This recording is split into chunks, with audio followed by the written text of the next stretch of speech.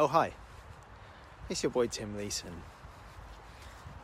I have just come from day one of a 2-day mental health first aid course. A course which I've done a couple of times before in different jobs, previous jobs, and which I would very much recommend to anybody who is interested in knowing how to support people who are going through difficult times with their mental health. It's a good course. One of the things which they ask you to do on day one, spoiler alert, whoa, a heron. Can you see it? No, it's too far gone. I saw a heron. Herons are like dragonflies in the sense that seeing them feels like something kind of special and cool. Like feels like a spiritual gift to see a heron or a dragonfly. Whereas crane flies, aka daddy long legs, basically the same thing as dragonflies, but they feel like a curse from hell whenever you see them. Awful, the worst insects. The heron has just landed in a tree, which I'm walking towards, so maybe it'll reappear later in the podcast. Anyway, what was I talking about? Yes, mental health first aid. So, spoiler alert, if you haven't done the course, at the end of day one, they ask you to do some homework. And the homework is to do what they call a happiness hour. So they say, we want you to find an hour to do something which will make you happy. It's a way of looking after yourself for an hour to prepare for day 2 of the course, where shit gets real. So this is my happiness hour. And here I am talking to you people, which genuinely makes me happy. The happiness hour thing is kind of part of what feels like quite a recent shift in mental health and well-being talk towards the talk of self-care. Self-care is a phrase which I hear a lot of at the moment, and it's a good thing, but it's also a thing which I find slightly problematic. It's a phrase which I find slightly problematic.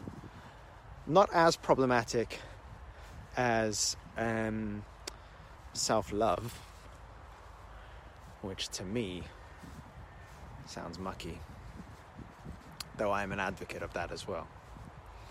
My issue with self-care, or the thinking around a lot of self-care stuff, is the idea that our mental health and well-being is something which we're solely responsible for and is fully within our control. This is not something which Mental Health First Aid teaches, by the way. Mental Health First Aid is genuinely a really good course, and I have nothing negative to say about it. I 100% sincerely recommend it. This is not a criticism of Mental Health First Aid. This is, I guess, kind of a criticism around some of the ways in which we in our wider society have come to think of things like mental health and well-being, which are important things. Helicopter brake. Where is it? I can hear it, but I can't see it. Never mind. So, the self-care thing, it's kind of up there in my mind with working for an organization, for example, who you have a conversation with your manager and say, look, hey, I'm actually struggling here a little bit with this work, with this job, and your manager sends you onto a resilience training course, which kind of suggests, so was my resilience, was I not sufficiently resilient before entering this job? That's one very specific example, a real example from my past, which basically the issue there is it says your mental health is your problem, you need to look after it, don't ask me to fix it. It's a way of saying, let's avoid corporate responsibility let's avoid the idea that maybe there's something fundamentally wrong with the way in which we treat work and our kind of attitude towards life and what's important and meaningful in life, and instead just say it's down to the individual. Hey, look, you've got to work a 45-hour week. That's non-negotiable. And if you can't hack that, well, maybe you need to practice a bit of self-care. Maybe you need to drink more water, sleep better. All of these things are good things. Drinking more water, sleeping better, practicing self-care. But it is my belief that our mental health and our well-being are linked to community. Pause. Play. I'm back. I had to stop filming because some men emerged from a bush and I became self-conscious.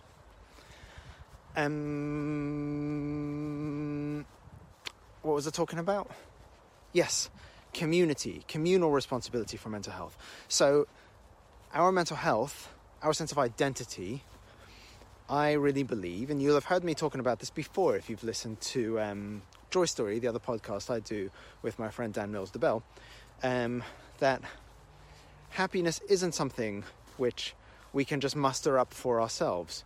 We can do good things to help us to maybe increase our happiness by 10%, maybe to make us more receptive to happiness when it arrives. But actually the people around us, the community around us, the kind of, the community around us is fundamental, absolutely fundamental to that stuff. And that's the real tragedy, I think, when people... as a youth worker, I worked for 16 or 17 years doing that kind of work, and I met lots of young people who were unhappy and had good reasons to be unhappy. And a lot of the time, more often than not, their unhappiness stemmed from having rubbish parents, or having a horrible school life, getting bullied at school or whatever it is.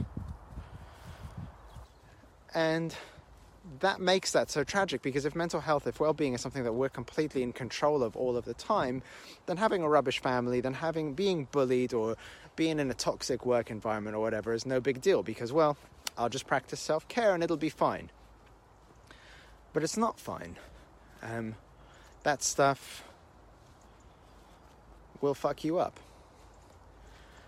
So, where am I going with this? Where I'm going with it is that I think our mental health and our well-being are bigger than how well we look after ourselves. How well we look after ourselves is vital, it's important, it's fundamental. Practicing self-care is really, really, really important, but it can't fix everything. What we need around us to fix everything is connection and community, I believe. Towards the end of the last episode of God or Whatever, the last full-length episode with Mirta Peters, which is good, by the way, you should listen to it, I referred to one of my favourite quotes and misattributed it. So the quote is, "Discover the spirit of peace for yourself, and 1,000 souls around you shall be saved." And in that episode I said it was Saint Cosmas who said that. It wasn't. It was Saint Seraphim. No one picked up on it, because no one knows about obscure Russian mystics, and no one cares. But it was Saint Seraphim, who was a weird guy in lots of ways, but also a cool guy, and a guy who was known for being peaceful and playful and compassionate and loving. And he said this thing: discover the spirit of peace for yourself, and 1,000 around you shall be saved. And I think I prefer that to the self-care language, because discovering the spirit of peace, if we want to use religious language, in the Old Testament, in the Jewish scriptures, it talks about the concept of shalom, which is peace, not just in terms of a kind of, meditating for 20 minutes a day and discovering a kind of inner stillness. It's a communal peace. It's a peace between neighbors. It's a lack of war. It's a peace that's rooted in compassion. It's a peace that is also inner peace. It kind of covers everything. And that spirit of peace, which St. Seraphim talked about, I think is closer to the concept of shalom, which includes self-care, but isn't defined by self-care. So yeah, you can do self-care. That's a good thing to do. You should do self-care. I should do self-care. I'm doing it now. But it's not enough. So does that mean... I can't believe my voice broke. How embarrassing. So does that mean that people who have unhealthy communities around them, who, for reasons outside of their control, don't have connection to people who love them, are they just hopeless wretches? Are they doomed to never be happy? Well, no, I don't think so. That would be a sad message for what's supposed to be a happy hour. The hope, I think, for those people is you, and it's me. That well-being, good mental health, shalom, the spirit of peace, is something which we are able to give as well as to receive. It's not just something we do for ourselves. It's something we do for the world in which we live, for the pool in which we're swimming. I had a conversation the other day with some colleagues about karma. Have I spoken about this on the podcast before? I might have. Forgive me if I have. We have this idea in the West that karma is just the universe being a petty bitch. We have this idea that karma means if I do something bad, then the universe will do something bad to me to redress the balance. That's a stupid thing to think. There's no evidence for that whatsoever. How I understand karma, and maybe if there's a Hindu or a Buddhist or a Sikh listening to this, somebody from one of the karmic religions who disagrees with me, maybe they could message in and come and be a guest on the podcast, because I don't know enough about you guys. But the way I understand karma is that we're all swimming in the same swimming pool. And if I take a piss in the swimming pool, then I'm making the swimming pool worse for everybody else, including myself. I am also having to swim in a pissed-in pool. So it's not that the pool is somehow conscious, somehow sentient, sees that I've done a bad thing and goes, right, well, okay, I'll piss on him. It's just pretty much scientific, verifiable fact. I've pissed in the pool, and now I'm swimming in piss. That's karma. It's not the universe taking revenge. It's you have put rubbish out there for everybody, and therefore made the world a little bit worse for everybody, including yourself. But the good thing about karma, and the good thing maybe even about maybe more traditionally Judeo-Christian concept like grace, is that we can do the opposite as well. We can put good stuff in the pool. I don't know. I don't know. That's where the analogy falls apart, because what's a good thing I can put in the pool? I don't know. Chlorine? Don't want too much of that. Bleach your skin. But anyway, so the analogy slightly falls apart there. But the idea is that I can breathe compassion into the world. I can make a decision to be compassionate. I can make a decision to share mercy and grace and forgiveness. And in that way, create a better space, a better world, a better universe for those people who haven't received that yet, for people who have had unhealthy communities or haven't been able to connect with people. I can do that. That I have power over. And you can do that. We can all do that.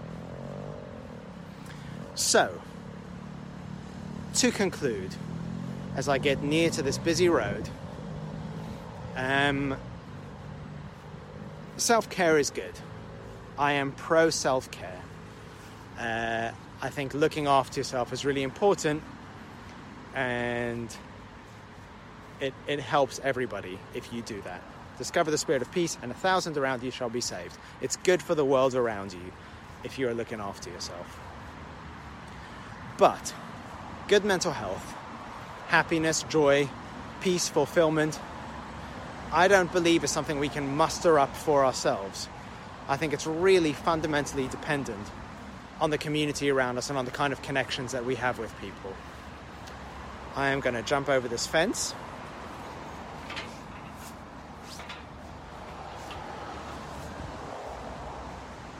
And hope I'm not going to get shot by farmers. So what can you do about good mental health? What can you do about well-being? What can you do about care? Well, you can do as much as you can for yourself, but you can give it rather than just receiving it. It's something which you can give to people.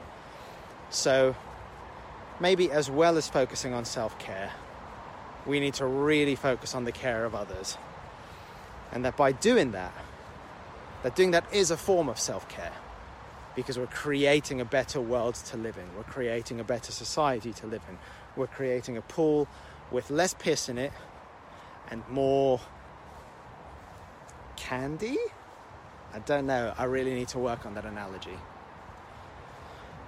Okay, so that's my thoughts. I'm going to carry on this walk in nature now without you guys to practice the bit of self-care that I can. So I hope you're all okay. Thanks for listening.